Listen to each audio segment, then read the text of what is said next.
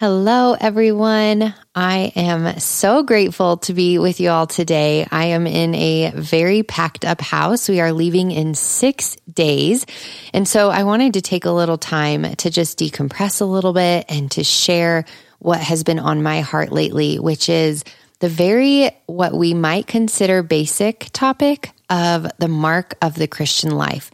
What does the Christian life look like? And I'm not sure, to be honest, exactly why God has laid this topic on my heart today. I think a lot of it is me kind of processing through what my life looks like right now, what my character looks like, and how I treat people, how I love people, and how I can do that in a better way. I think that this move kind of has me in a place of transition and desiring freedom from the bondage of things that maybe I've allowed in my life for too long. And so I just wanted to share with you what Jesus is kind of reiterating to me, things that I have known, but that are so important to be reminded of. And my father-in-law in church, he will always say, he's a pastor, and he'll always say that you may leave church not remembering exactly what was said by the pastor. And you may look back 10 years from now and not be able to determine one single teaching and what it said specifically. I hope you are able to, but some of you may not be able to. And you may say, why did I go to church for 10 years if I can't recall one teaching? But he compares it to a wife who makes her husband a sandwich every single day for lunch for 10 years. He may not be able to remember or recall what those sandwiches were or what that food was specifically, but he is surely nourished and fed and sustained by those meals. And it's the same with us in the Christian walk, that we attend church. We are not just Sunday Christians.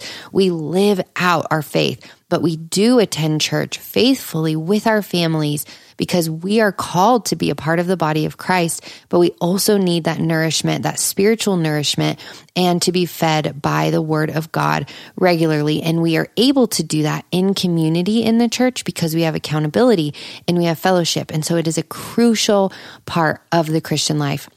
But so are many other things.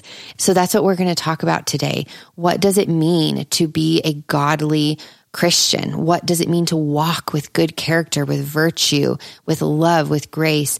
And how is that displayed to the world around us? So we'll kind of talk about everything.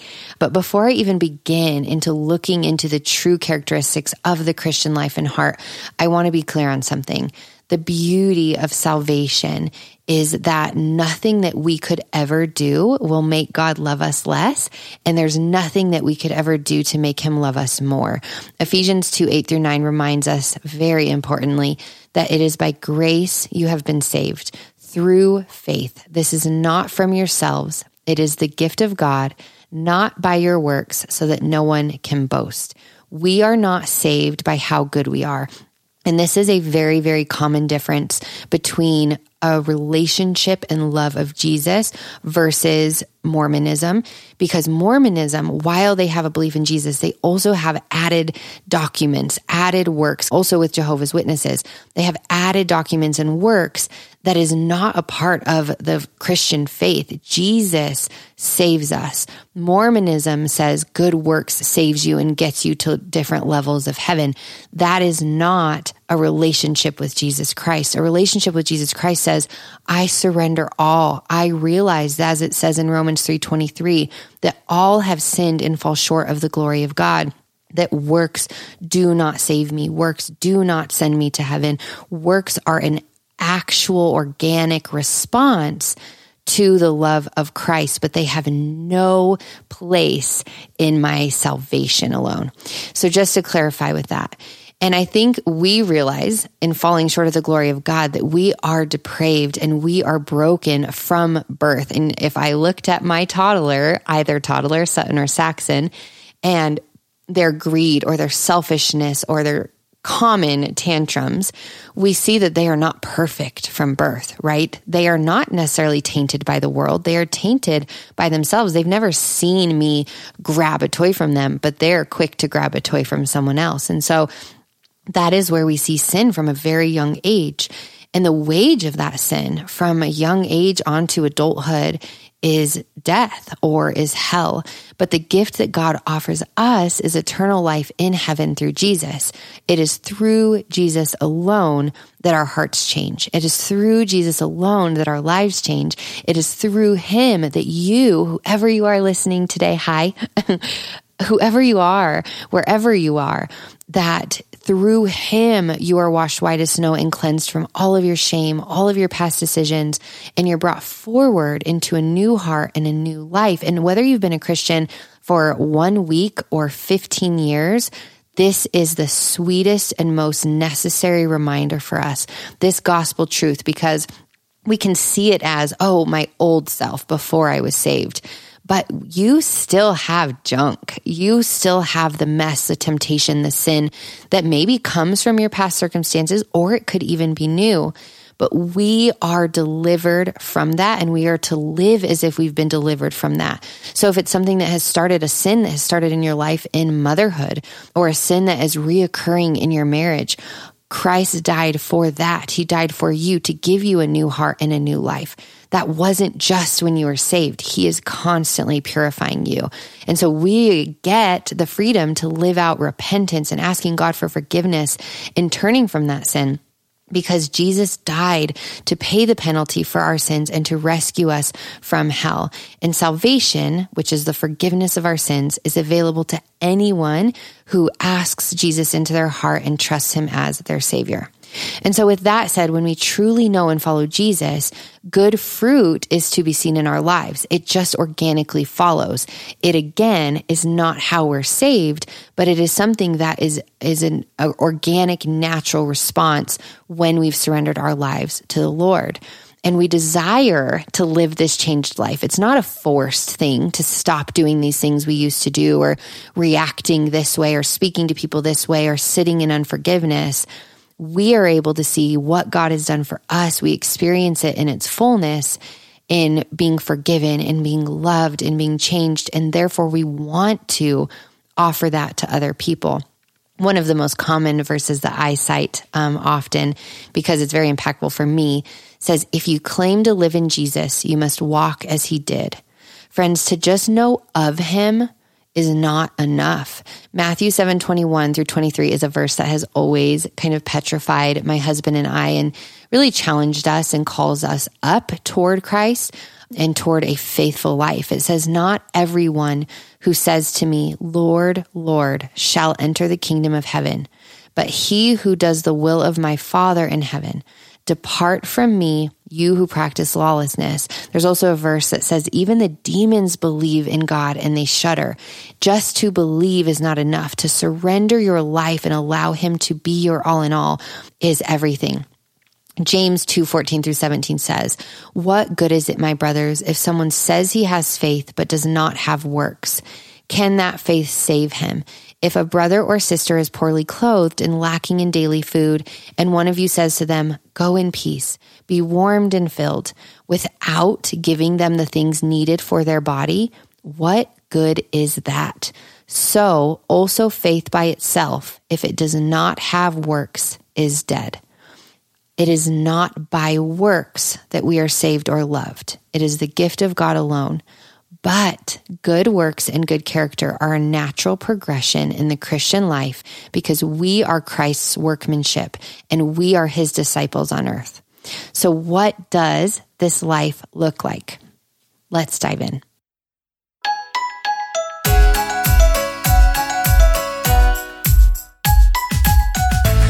We were never promised that life would be easy, but when we do it together, it becomes much easier. I genuinely believe that we have to be intentional about creating a joyful life. I believe in happy parenting, healthy marriages, long-lasting friendships, and making perfect memories in imperfect homes. But those things require deep, holy heart work. I am passionate when it comes to sharing vulnerably about the things that people are not always comfortable discussing, and I am passionate about sharing practical wisdom that has helped me to help you navigate through life less stressfully and more purposefully. On the Living Easy podcast, you'll hear honest insight with a biblical foundation to help you become best friends with your spouse again, to love your motherhood so much that you don't need wine or even coffee to get through the day, and to find hope in the very real trials and pain that we face moment to moment. I want to challenge you every Monday to live life with purpose, to choose joy, and to honor God with all that you do. Are you ready to fight hard for that sweet, abundant life? If so, I would love to do it together. So grab a cup of coffee and join me every Monday. I'm Lindsay Maestas, and this is the Living Easy podcast. So when I was younger, I was probably one of the most immodest girls in the world. I was not saved. I wore a lot of extremely inappropriate clothing, which looking back, I just do not know what on earth I was thinking or what I was trying for. But I think it was just the attention seeking, the desire to be seen, to be loved, to be known, and pushed out in a very improper way. And my mom would constantly talk to me about class and modesty and biblical modesty and God's plan for sex and marriage and the beauty behind all of that.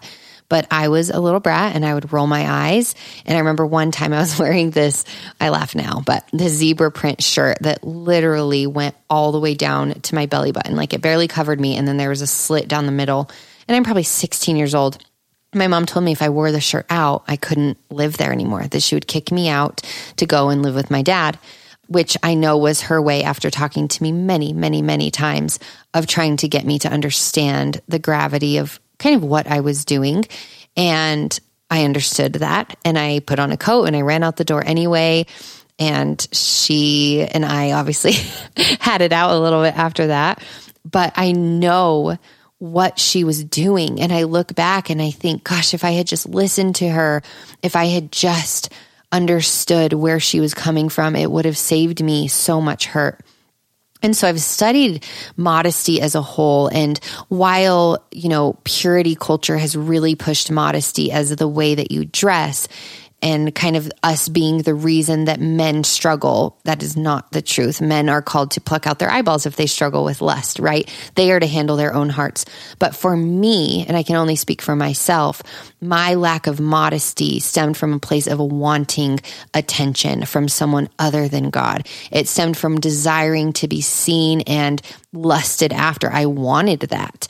And there was the issue. It was a root issue within me. It was a heart issue within me. It was ultimately a God issue within me. And so when I look at modesty, it is not everything that this purity culture has created it to be. It is a matter of the heart. It is the mark of a Christian. It is what my mom preached to me over and over again when I was a young girl and growing up as a teenager. It is righteousness, goodness, value, respectability, decency, and holiness. And so I'm starting this with the idea and concept of modesty as clothing because it's been so ingrained in our minds that that's all that this is. But I want to break that stigma, if you will, and challenge the notion of what it means to live a modest life, a holy life, a righteous life as a Christian. It should be the life that others see in us because of who Christ is to us. It is our mark as a Christian. 1 Timothy 2:9-10 says, I also want the women to dress modestly, with decency and propriety, adorning themselves not with elaborate hairstyles or gold or pearls or expensive clothes, but with good deeds appropriate for women who profess to worship God. So, contrary to popular belief, this well-known scripture is not only focusing on the clothing and the beauty. It is referring primarily, if you look into scripture in a context, to these women boasting in their wealth. These pearls and expensive clothes are an act of putting their wealth and their belongings on display rather than displaying their virtuous heart or their good deeds before God and gifted by God. And so this is a heart issue. It is a pride issue, and they are displaying it. The Bible says that we are a light, right? We're intended to be the light of Christ so that we can make disciples and show them his love. But these things are often hindered by our pride or our stubbornness or our greed or our envy or our sexual promiscuity. It can be compacted into any one thing. but it is a focus on ourselves rather than on God. And it is a focus on our lack of love and decency and virtue rather than a focus on who God is in us and through us that we display to other people. So in that verse in 1 Timothy 2:9, Paul is using the word cosmios to describe how a woman should present herself, which is translated as modest or respectable. But hear me out. Paul also uses that same word in 1 Timothy 3:2 when he's outlining the qualities that men need to have in order to be overseers. And in that translation, it's translated as respectable or of good behavior. So the same word cosmios is being used to refer to respectable, of good behavior, and modest, all one in the same. So let us properly shift our perspective. It's an issue of the heart. Modesty as a whole is an issue of the heart. Promiscuity is an issue of the heart. Lust is an issue of the heart. Drunkenness is an issue of the heart. These are all God issues. This respectability, this self-worth, this servanthood and humility is what stems from the salvation that God has given us. And so I am here to call you up and myself up, because some of these topics that we're going to discuss are difficult. And I pray that as we go through them, you don't dismiss them or make excuses or justifications based on your current circumstances, but that you'll instead hear it for yourself, not for any of your friends or family members, that you will listen in for yourself, for your own heart, and seek to be holy as God is holy. Because whether you're 18 or 88, that call from God remains the same, to be holy as He is holy. And a lot of us see holiness on this grand scale, like God in heaven, with roads lined with gold. But no, God is holy. God Himself, the relationship that we have with Him is holy. And He wants us to live that out on earth in human form. So with that in mind, we are considering the fact that God has called us to more, right? We look at the world, we see it so vividly through Instagram and the news and how people are living, and we begin to justify it as allowed or permitted or okay within our world. And so I want to share with you what the Bible says about our lives and the way that they should look. So if you have your Bible, you could open to Romans 12:9. If you don't, and you're driving in the car and listening, or if you're doing laundry, I see you and I understand, so I will read it to you. So Romans beginning in 12:9. Love must be sincere. Hate what is evil. Cling to what is good. Be devoted to one another in love. Honor one another above yourselves. And I always, when I read these, sorry to interrupt, but as I read this, I always try to envision myself in a difficult relationship or in a situation in the past where maybe I did not live this out as well, because it helps me to self-evaluate. You guys know, as I do in the Wife Project, from Roommates to Soulmates course, I talk so much about the importance of self-examination rather than pointing fingers. As my husband always says, you point one finger and you have three pointing right back at you. So consider a situation where this can be pertinent and relevant to you to help you really grasp the importance of this call. So I'll start again. Love must be sincere. Hate what is evil. Cling to what is good. Be devoted to one another in love. Honor one another above yourselves. Never be lacking in zeal, but keep your spiritual fervor, serving the Lord. Be joyful in hope, patient in affliction, faithful in prayer. Share with the Lord's people who are in need. Practice hospitality. Open your doors, friends. Verse 14, bless those who persecute you, bless and do not curse them. Rejoice with those who rejoice. Mourn with those who mourn. This verse calls us not to compete or be envious or jealous, but to celebrate the people in our lives, celebrate their accomplishments, even if they're accomplishing more than you. And mourn with those who mourn. Don't disengage or shut down from people who are having a hard time. This is a struggle of mine, but be empathetic and loving. Verse 16, live in harmony with one another. Do not be proud, but be willing to associate with people of low position. Do not be conceited. Do not repay anyone evil for evil. Anyone, evil for evil. Be careful to do what is right in the eyes of everyone. If it is possible, so far as it depends on you, live at peace with everyone. Do not take revenge. If your enemy is hungry, feed him. If he is thirsty, give him something to drink. In doing this, you will heap burning coals on his head. And what that means is ultimately you're not trying to harm them by doing these things. You are showing them the love and the goodness of God. This comes from the concept that in the Bible times, people would carry hot coals in a basket on their heads to their neighbors to warm their fireplace, to soothe them, to care for their family. And by doing this, even though it's probably the last thing you want to do for an enemy, you are warming their home. You are warming their heart. You are showing them the love of Jesus. It says, do not be overcome by evil, but overcome evil with good. So what a calling that is, right? It is one that we need to sit in often, and one I challenge you to sit in even today, because let us consider, kind of break some of these down. When comparison steals your joy, when you see someone with a better marriage or a more beautiful home or succeeding in an area you wish you could have tried or been accomplished in, it is a struggle to rejoice with them when they're healthier than we are. We don't want to celebrate them. It is not our fleshly response to do so. Going to anxiety when we are busy, when we are distracted, and we have this anxiety and this depression, we kind of seep into that and we feel sorry for ourselves so often. And we allow that to lead to a pity party or isolation from other people rather than rejoicing in hope. Or maybe when we're dealing with failure ourselves, or we're dealing with financial loss or a divorce, and it causes us to feel defeated rather than being patient in that tribulation. Or when the concept of politics creates this division within our family and our friendships, and we curse those who curse us and we wish them harm, maybe not vocally, but mentally and emotionally. Or when we are constantly distracted by our phones and are not constant in prayer.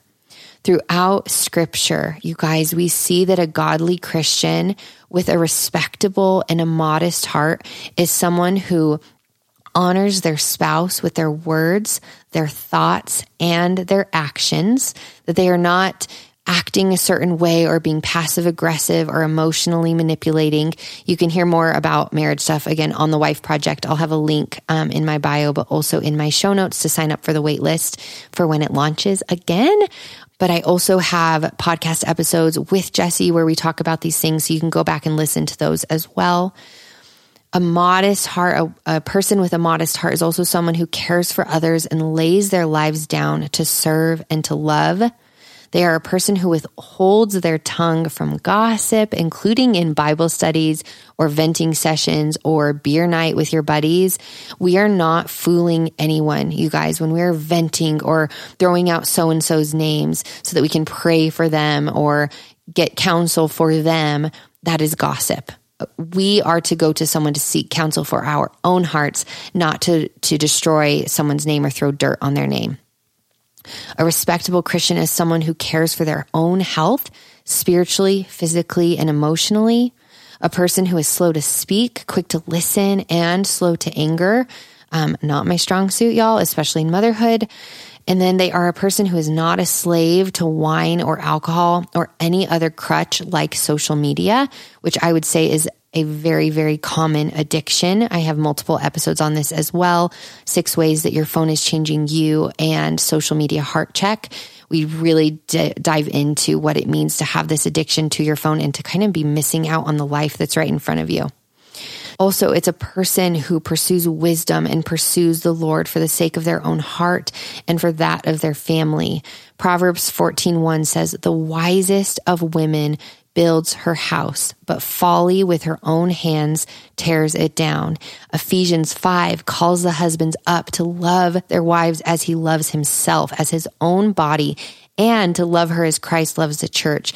And in doing so, it will flow out onto the rest of his family.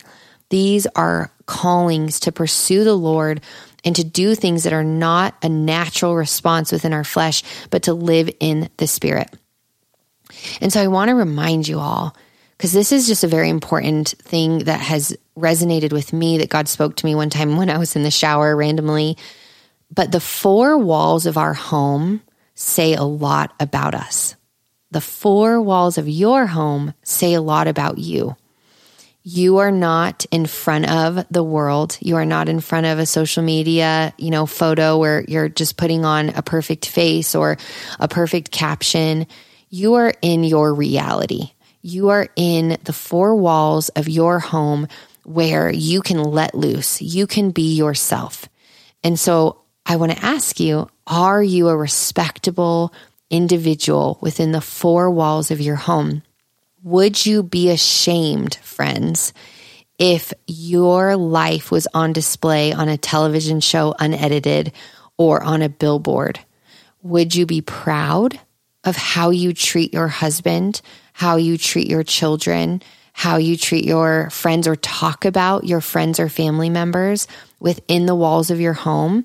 Or would you be ashamed? Would you be embarrassed in front of a group of your friends if people knew how you spoke to your husband or your wife or your daughter-in-law, or how you spoke about others within your church or in your workplace? I think this is the best way to truly assess our character as Christians, because our home is our safe place. This is what people don't start that over. Because our home is our safe place. This is where we feel free to pour out what is really in our hearts. So are we respectable within the four walls of our home? Are we living out a Christian life? If not, what is in your heart will pour out eventually. And so work through those things that you would be ashamed of with God through prayer, through repentance, through reading of the word, and through accountability. So this is the lens I'd love for you to hear the podcast through. Proverbs 11:22 says, like a gold ring in a pig's snout is a beautiful woman who shows no discretion. And I'm speaking to men as well, but obviously I have mostly women listening to the podcast. But Solomon uses the word discretion to describe the capacity to use tasteful judgment. A discreet, respectable, modest Christian uses their own tasteful judgment in every area of their lives, including within the walls of their home. So what does this look like? What is tasteful judgment? Tasteful judgment is to be had with our words and with our opinions. If we go back to COVID and the masks, no masks debate, politics, opinions on family matters, are we using gracious and gentle words when people have conflicting thoughts or when they don't agree with what we believe? Are we loving them? We look at Jesus in his life. He was friends with the sick. He said, I came not to heal the well, but to heal the sick. He sat with prostitutes. He loved prostitutes. He sat with sinners. Are we living in a way, we saw in Romans 12, it says, do not be above others. Do not be conceited or think of yourselves as more. Are we doing that with those that we see differently or who view things differently than us? Are we loving them? Do we have tasteful judgment with our time? Are we looking our children in their eyes? Are we playing on the floor instead of staring at our phones all the time? Are you using your God-given time, the very, very limited time? Oh my gosh, Sutton just turned 6 yesterday.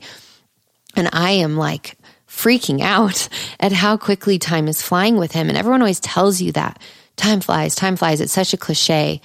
But I wish we would hear it more intently. I wish that we would listen and realize what impact that actually has on our lives. Are we using this very limited time to serve Jesus, to make disciples of all nations? Or are we wasting this precious time on our own selfish indulgences and YOLO? You only live once. It's not true. We go to heaven. Jesse reminds me of that when I want to travel every single month. Are we using our tasteful judgment in pursuing sex and intimacy to strengthen our marriages? Or are we making excuses and justifications and saying we have a headache and allowing the enemy to get a very deep foothold in our relationship when we are not being intimate or having sex? Are we wasting our days with hobbies while there are lost people all over the world and in our own neighborhoods in need of hope and truth and salvation, and sometimes just love and a warm meal on the table. Like there are probably so many people in our neighborhoods that we don't even realize spend Thanksgiving or Christmas by themselves. Are we serving them? Are we loving them? Are we serving where we can?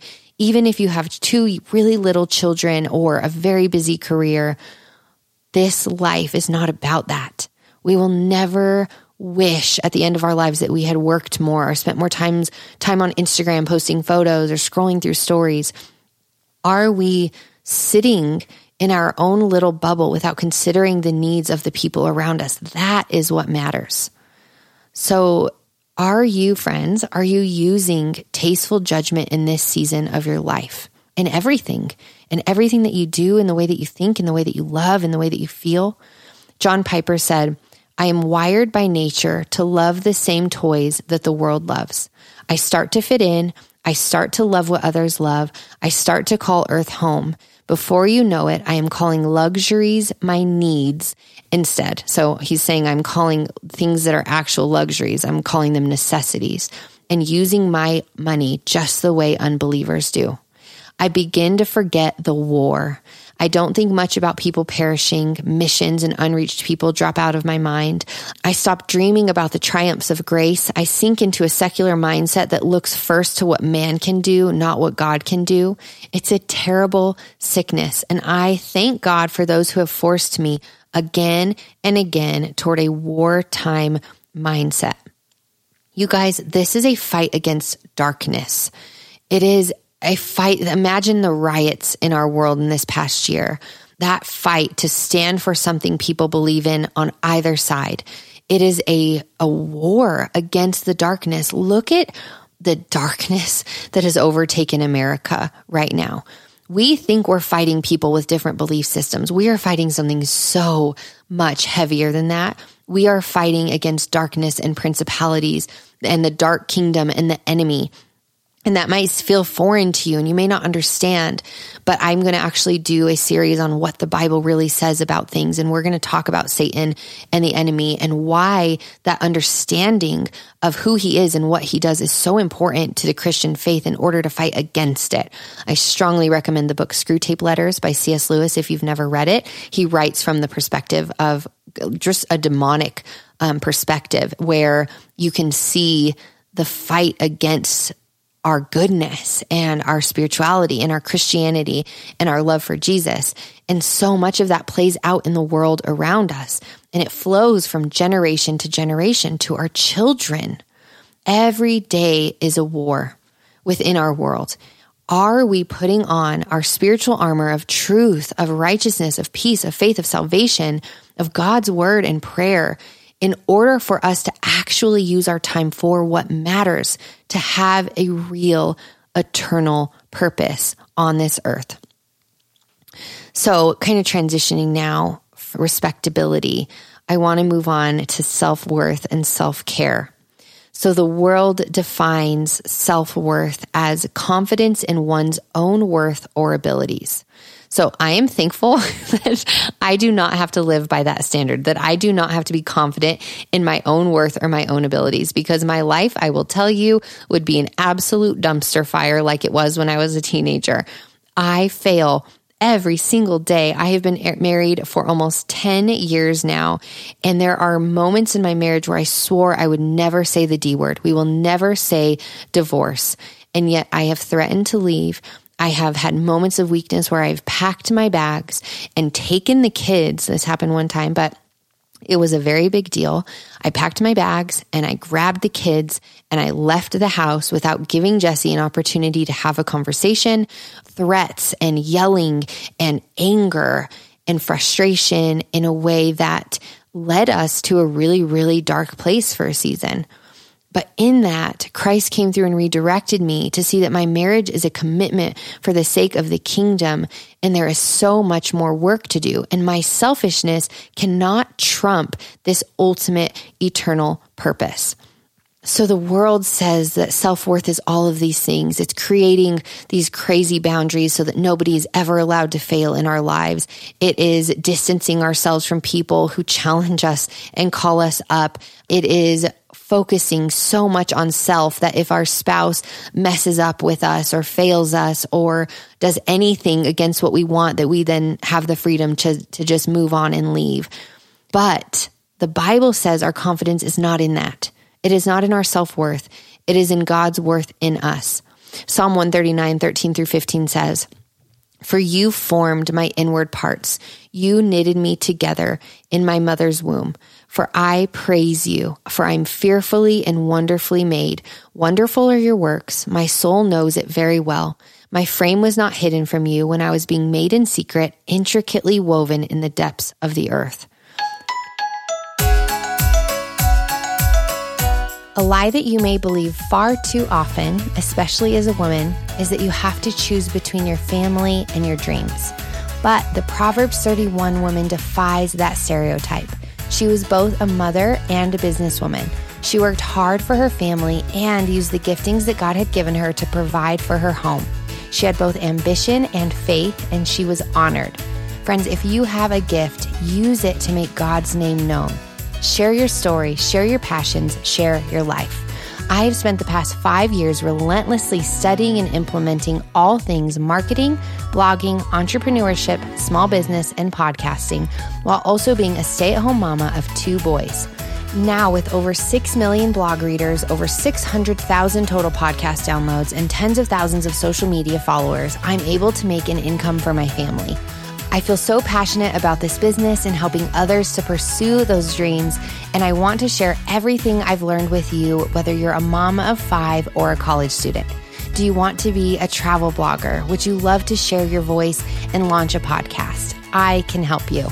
I'm so excited to be offering one-on-one personalized business coaching for anyone with a dream to share their story, create a ministry, or build a platform.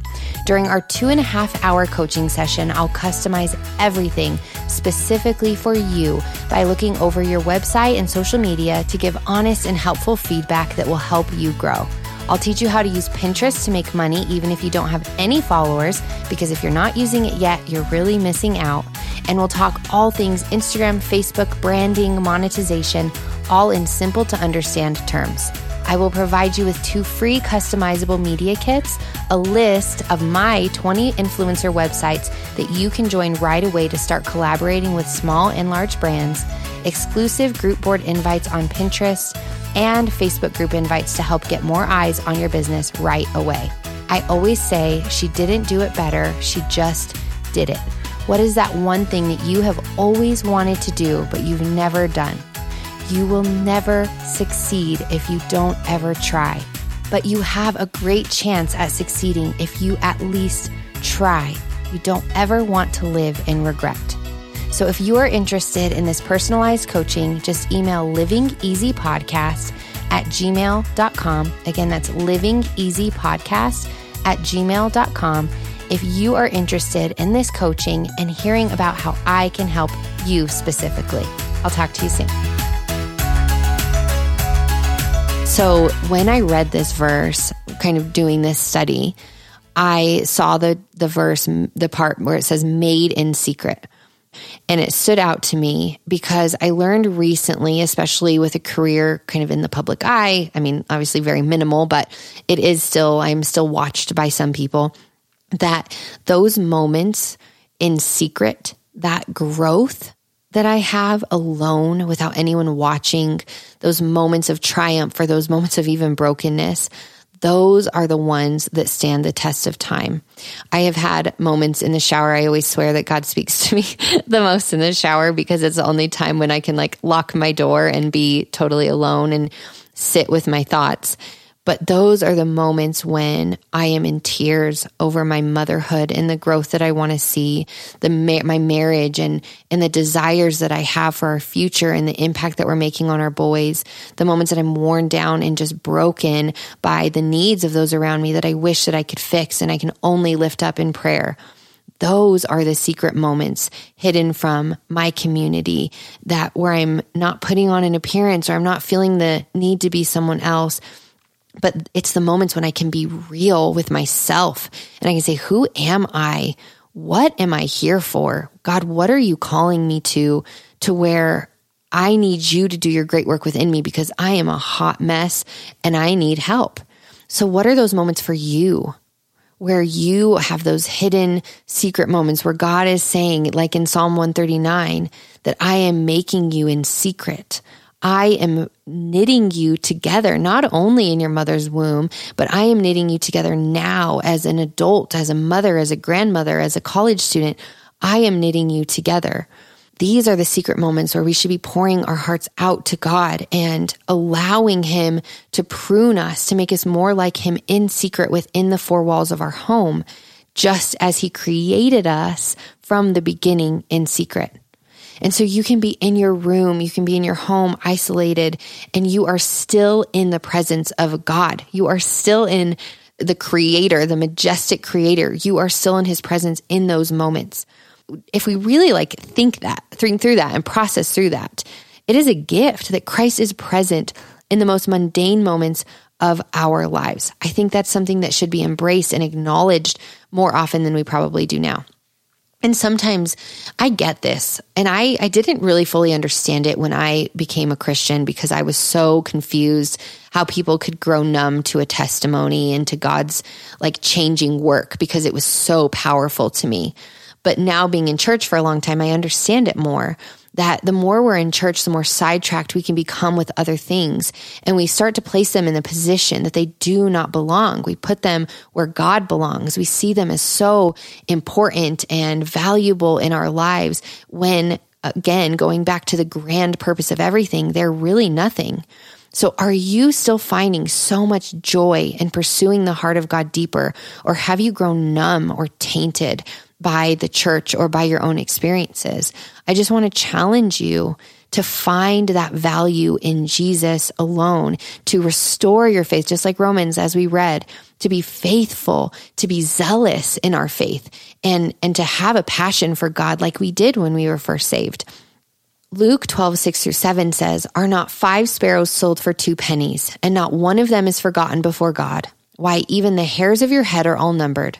Fear not, you are of more value than many sparrows." And Galatians 2:20 says, "I have been crucified with Christ. It is no longer I who live, but Christ who lives in me. And the life I now live in the flesh, I live by faith in the Son of God, who loved me and gave Himself for me." Our worth, as stated in this scripture, is in Him alone. So what are you guys seeking your self-worth in today as you drive your kids to summer camp, or you do laundry or dishes or drive to work? What was your focus on? What is your focus on? How are you feeling validated or invalidated this week?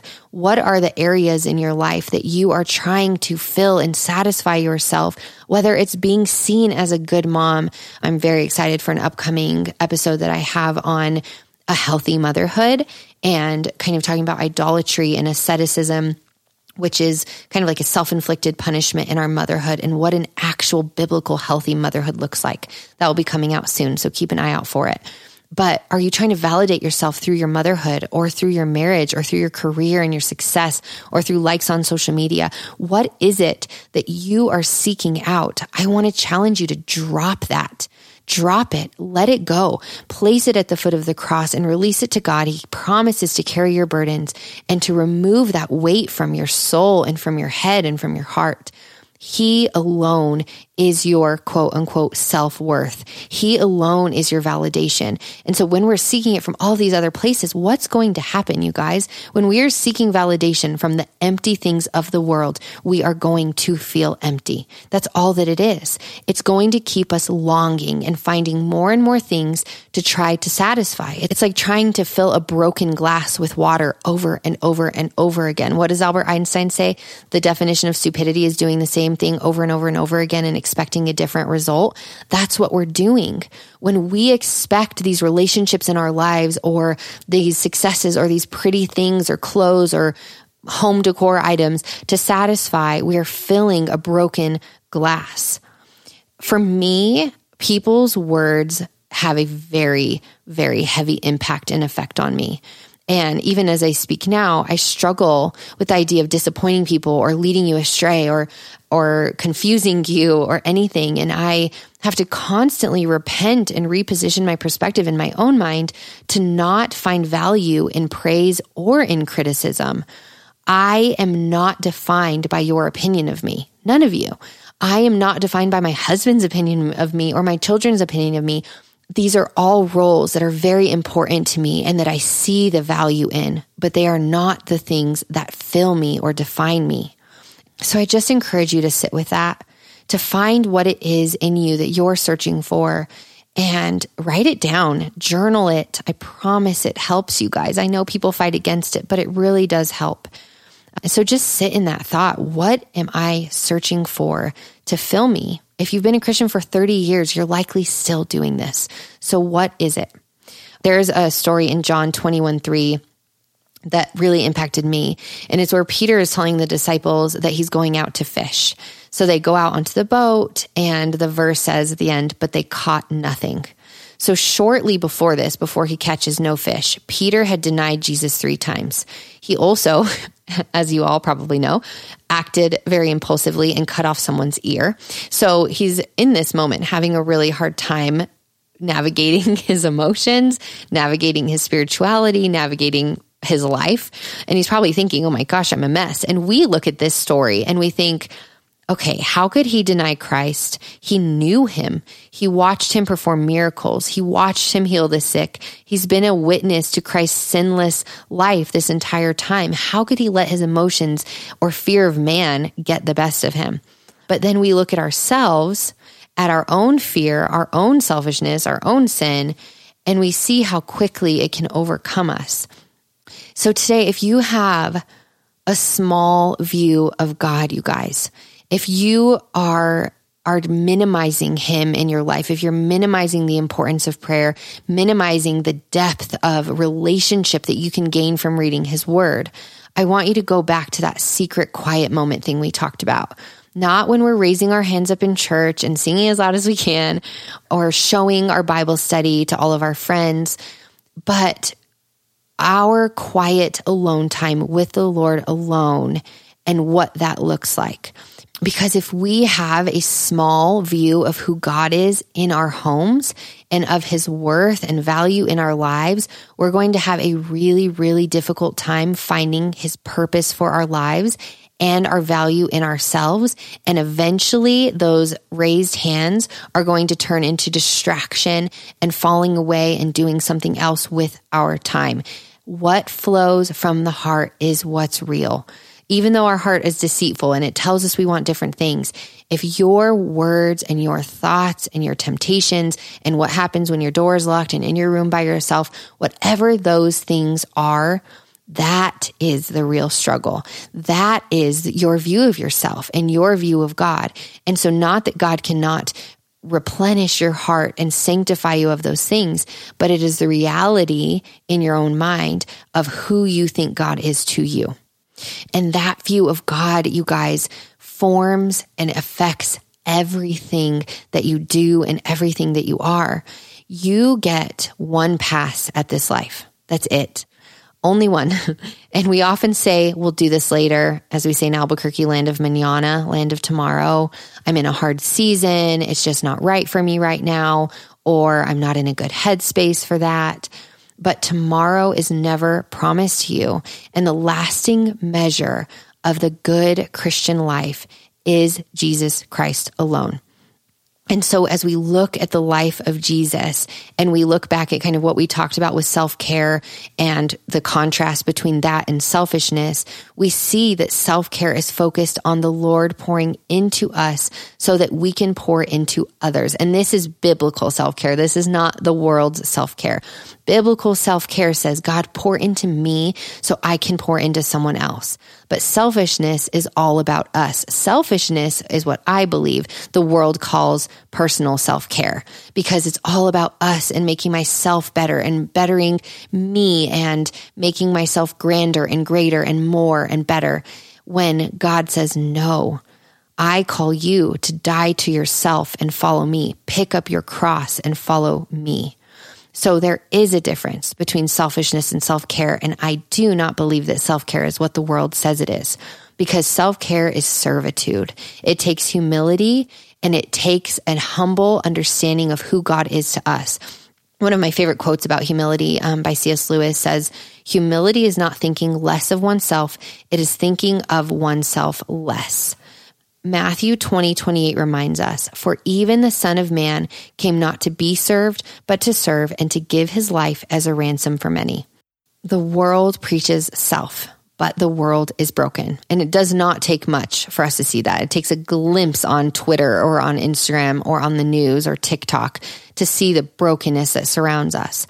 And so I want to encourage you that if you're feeling suffocated by the state of our world right now, by the state of your community or your church or your network, if you feel burdened or worn down or exhausted or fearful of what your future might look like, or you're just not seeing a straight path for what you're hoping for your life, I challenge you to give of your time and your talents and your treasures, to reach out to other people in need and to get outside of yourself. Because sometimes all we need to do in our lives to kind of clear our minds and our hearts is to show up and ask, what is something I can do to make this week easier for someone else? Or ask them to have coffee, ask a neighbor to have coffee. Who is a person, maybe as you're listening to this podcast episode, who's popping up in your mind right now?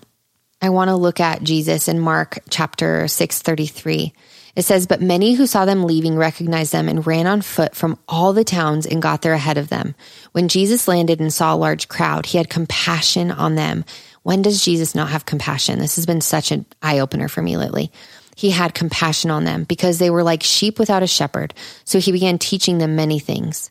By this time, it was late in the day, so his disciples came to him. "This is a remote place," they said, "and it's already very late. Send the people away so they can go to the surrounding countryside and villages and buy themselves something to eat." But Jesus answered, "You give them something to eat." They said to him, that would take more than half a year's wages. Are we to go and spend that much on bread and give to them to eat? Jesus asked, "How many loaves do you have? Go and see." When they found out, they said 5 and 2 fish. Then Jesus directed them to have all the people sit down in groups on the green grass. So they sat down in groups of hundreds and fifties. Taking the 5 loaves and the 2 fish and looking up to heaven, he gave thanks and broke the loaves. Then he gave them to his disciples to distribute to the people. He also divided the 2 fish among them all. They all ate and were satisfied, and the disciples picked up 12 basketfuls of broken pieces of bread and fish. The number of the men who had eaten was 5,000. You guys, the 12 disciples come up against their own limitations. They don't know what to do. They had spent considerable time serving and healing the sick in Jesus' name at this time. I think we can look at them and say, oh my gosh, how selfish that they wanted to send the people away. But they were weary with serving. They had already served a lot, and they had no leisure, it says, to even eat from the ministry that they'd continued to do. And so from this point, Jesus, the word about him was spreading. People knew who he was, and the crowds had followed him wherever he journeyed. And Jesus had just encouraged the disciples to get away for some rest from their service. Yet another crowd saw them and recognized them and ran there on foot from all the towns. And so I imagine the disciples are thinking, oh my gosh, I'm an empty battery. I have nothing left in my tank. I'm exhausted, right? Because they had just been ministering. How can we minister to these people adequately? And Jesus had just himself been preaching and teaching and healing. And imagine always being on. I mean, those of you in ministry or in the church, you know this feeling. You're always on. You're always praying for others. You're always serving those in need. But Jesus had compassion. I love that word. I love it so much. And the verse, be kind and compassionate to one another, was actually the first memory verse I ever taught my boys. And so I love that in spite of Jesus' exhaustion, because exhaustion often leads us to feeling frustrated, right? Or defeated or depleted or selfish, Jesus still had compassion. And so I want to ask you, in what areas of your life are you exhausted and lacking that compassion? Let us use and take Jesus' example. He continued. He multiplied. In spite of his weariness, in spite of the disciples' weariness, he still called them up. And he still calls you up to serve, to love, to open your home, and to be a safe haven for those people in your life. And it blessed the people. And surely it blessed the disciples and Jesus. So keep in mind, God did continue on. Jesus does continue on, and you are to continue on. He also does command us to rest. And so we need that Sabbath time. But that Sabbath time is not spent YOLOing, okay? That Sabbath time is spent in God's word so that we can move forward, having been poured into, so that we can pour out. So when I'm growing weary, you guys, and I know this so well for myself, especially in this season with the move, I am so weary, which is one of the reasons I wanted to record this episode, because I knew it would fill me just as it already is. One of the first things for me to fly out the window is love for other people. I feel like the rest of my actions that follow my life when love is gone are useless. So we must make the change that our lives need. We need to be mindful about looking outside of the needs of ourselves to go above and beyond, to serve our families, to serve your husband and your wife, and to serve your friends. And so as I'm even like talking about this, I'm like, you guys are probably thinking, okay, Lindsay, what is it? Which one is it? You want me to go to my neighbor's house, cook people meals? You want me to serve my husband or my wife, have a lot of sex, talk to my friends consistently, tell my kids about Jesus, serve in the church, and have a Sabbath? Yes. Yes. The answer is yes. I would also say, though, that all of these things, they do go hand in hand. When you give this over to Jesus and you are filled with the Spirit and you ask for the energy and the strength, He will give you the passion and the compassion and the longing to do that for people in a way that will fill you, not deplete you. I have experienced it. I have been weary and exhausted and feeling like I'm absolutely an utter failure. But I also have felt the filling of the Holy Spirit and of Jesus in my life that refills and refreshes and restores me to go out and to serve my husband, to serve my children, and to serve others, not without failure or weariness, but in my weakness, He is strong, and that is where I rest. This is not a works-based life. Everything is pointing back to the grace poured out upon us by Jesus. So going back to the story of Peter, where he's fishing and no fish turn up, and he has cut off someone's ear and he has denied Jesus, he ends up having breakfast with Jesus that day. And he could have allowed his shame to keep him from doing that. He could have bailed, and he could have just said, you know what? I'm too embarrassed. I'm just not going to. But Jesus still showed up for him. Even though Peter had messed up, Jesus showed up. And so when we mess up, when we walk away, when we doubt our faith, we can often begin to wonder, does God still love me? Where are you, Jesus? I don't understand. You walked away in my loneliest moments. But in John 21, Jesus is asking Simon Peter, do you love me? The question didn't have to come from Peter because Peter knew Jesus loved him. He was still showing up after Peter had failed. You guys, God's love is not confusing. He is love. It is not something that's based on your mistakes. He factored in all of your sins, all of your future mistakes before He died for those sins. Love, His unconditional agape love, endures all things, believes all things, hopes all things, and it never fails because that is who God is. So Jesus is saying, you need to decide, whoever is listening to this podcast, you need to decide right now that I am the desire of your soul. Follow me. Don't go searching anywhere else for all these worldly temptations, for all this self-help, self-love, self-care. Follow me. The self-worth aspect, you guys, of modesty is so closely connected to our ultimate view of God's love and our closeness to Him. Jesus promises us a future. The most common command in Scripture is to fear not. And I think we so often fall into the struggle of fearing that God has walked away, or that God doesn't care about us, or that God will not forgive us. But He promises that He has a place prepared for you in heaven. This is the crux of everything. We do not have to fear our lives and the way that we live. We don't have to fear death. We just need to follow Him. What do we have to lose when we follow Him? What do we have to fear?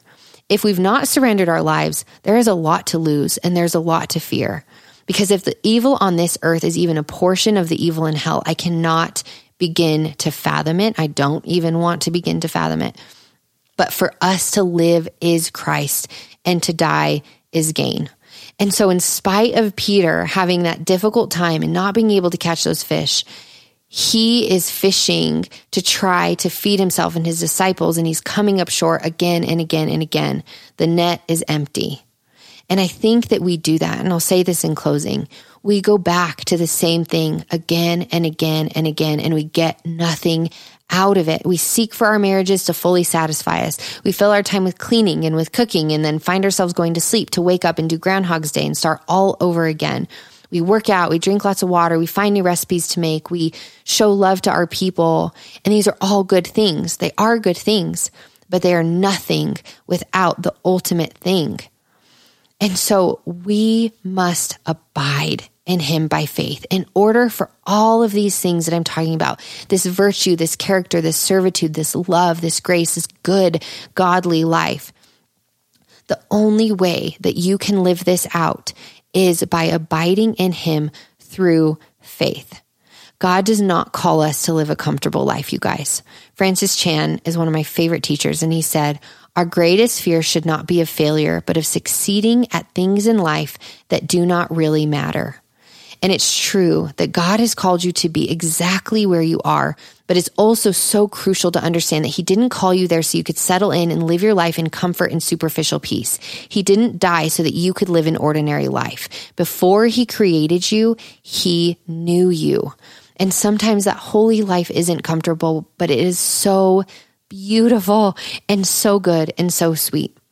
And so I want to remind you that modesty of the heart, virtue of the heart, comes from a heart that chases after Jesus as your ultimate satisfaction. That is a life worth living. It is a life that does not accept your complacency or a lukewarm relationship with Jesus. It is a life that is accepting of our sinful nature for what it is, and one that lives out true repentance. It's one that stops striving and fishing for these empty things in our world, but instead celebrates that breakfast with the Lord in spite of our shame or our regret or our past sin. That light that we are called to, this decency, this humility, this servitude, joy, freedom, fearlessness, the world cannot offer you that. Only Christ can. So stop fishing. So whether you've been a Christian for 5 or 50 years, or you want to surrender your life to him, he loves you so much. He loves you as much as the day you were saved. He loves you as much as the day you were born. He wants to change your life in the most unimaginable way possible. He is the same God yesterday, today, and tomorrow. So let us seek him harder than we ever have before, and see him in all of his glory, and look forward to that day that he has so faithfully promised us, where there will be no more death or mourning or crying or pain.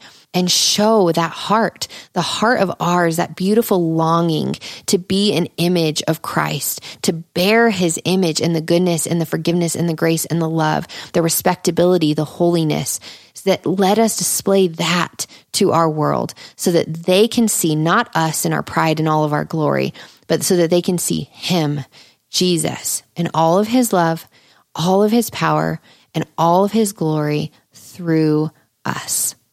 I love you guys so very much, and I pray that you will seek his face more than ever before. I want to close out in prayer. Dear Jesus, I just thank you for this day. I thank you for this podcast and every single person listening today. I love them so, so much, and I know that you love them so, so much. And Father, I just pray that you will lift them up, that you will heal them, that you will remold them, break them and rebuild them, Father. Remind them that their salvation is a gift. It is a beautiful gift, not to be numb over or confused over or broken over, Lord, but that they will be people who see you in all of your glory and all of your majesty, Father. I pray that we as a community on the Living Easy podcast, God, that we will love and serve you and be this example of your light and your goodness and love to the people in our lives, no matter how many buttons they push on us, no matter how much they push us away or try to harm us or cause us to be conflicted, Father, that we will stand firm in your foundation, that we will stand firm in the knowledge of who you are and our promise of eternity, Lord. And the rewards that we receive are not on this earth for all of this character building and servitude and life-giving love that we are offering. The rewards for that are in heaven. So let us not seek to be praised for any of it here. Let us not seek to be emboldened or lifted on high, Father, but that we will be humbled and give honor and glory to your mighty name instead of trying to make our own names known. Jesus, we love you. You are so good. We thank you for everything that we have in our lives, the goodness and the beauty. And I pray that everyone listening today will focus on the excellent and the true and the lovely, as you call us to in Philippians, Father. That we won't see the bad or the hard. But if we do see that bad, Father, that we will know it's not coming from you. It's not coming from the goodness and from heaven, Father, but that it is coming from evil and darkness. And that is what we are to wage war against in our lives. We love you. We thank you. I'm so thankful for these people. God bless them. Pour your love out upon them. In Jesus' name, amen. If you enjoyed this episode, please take a second to share the love. The simple act of taking a screenshot of this episode and tagging the Living Easy podcast makes such a huge difference in my little podcasting world. If you are blessed, challenged, or impacted by this conversation, someone else you know might be too. So please feel free to share a little hope and joy with the people that you love. If you haven't already, please take 30 seconds to scroll down from this episode or the podcast homepage on iTunes to give a quick rating and review. This makes a huge difference and helps in getting great guests for future interviews. Don't forget to follow along with me on Instagram for encouragement, devotionals, and practical advice on all the life and faith stuff. Love you guys.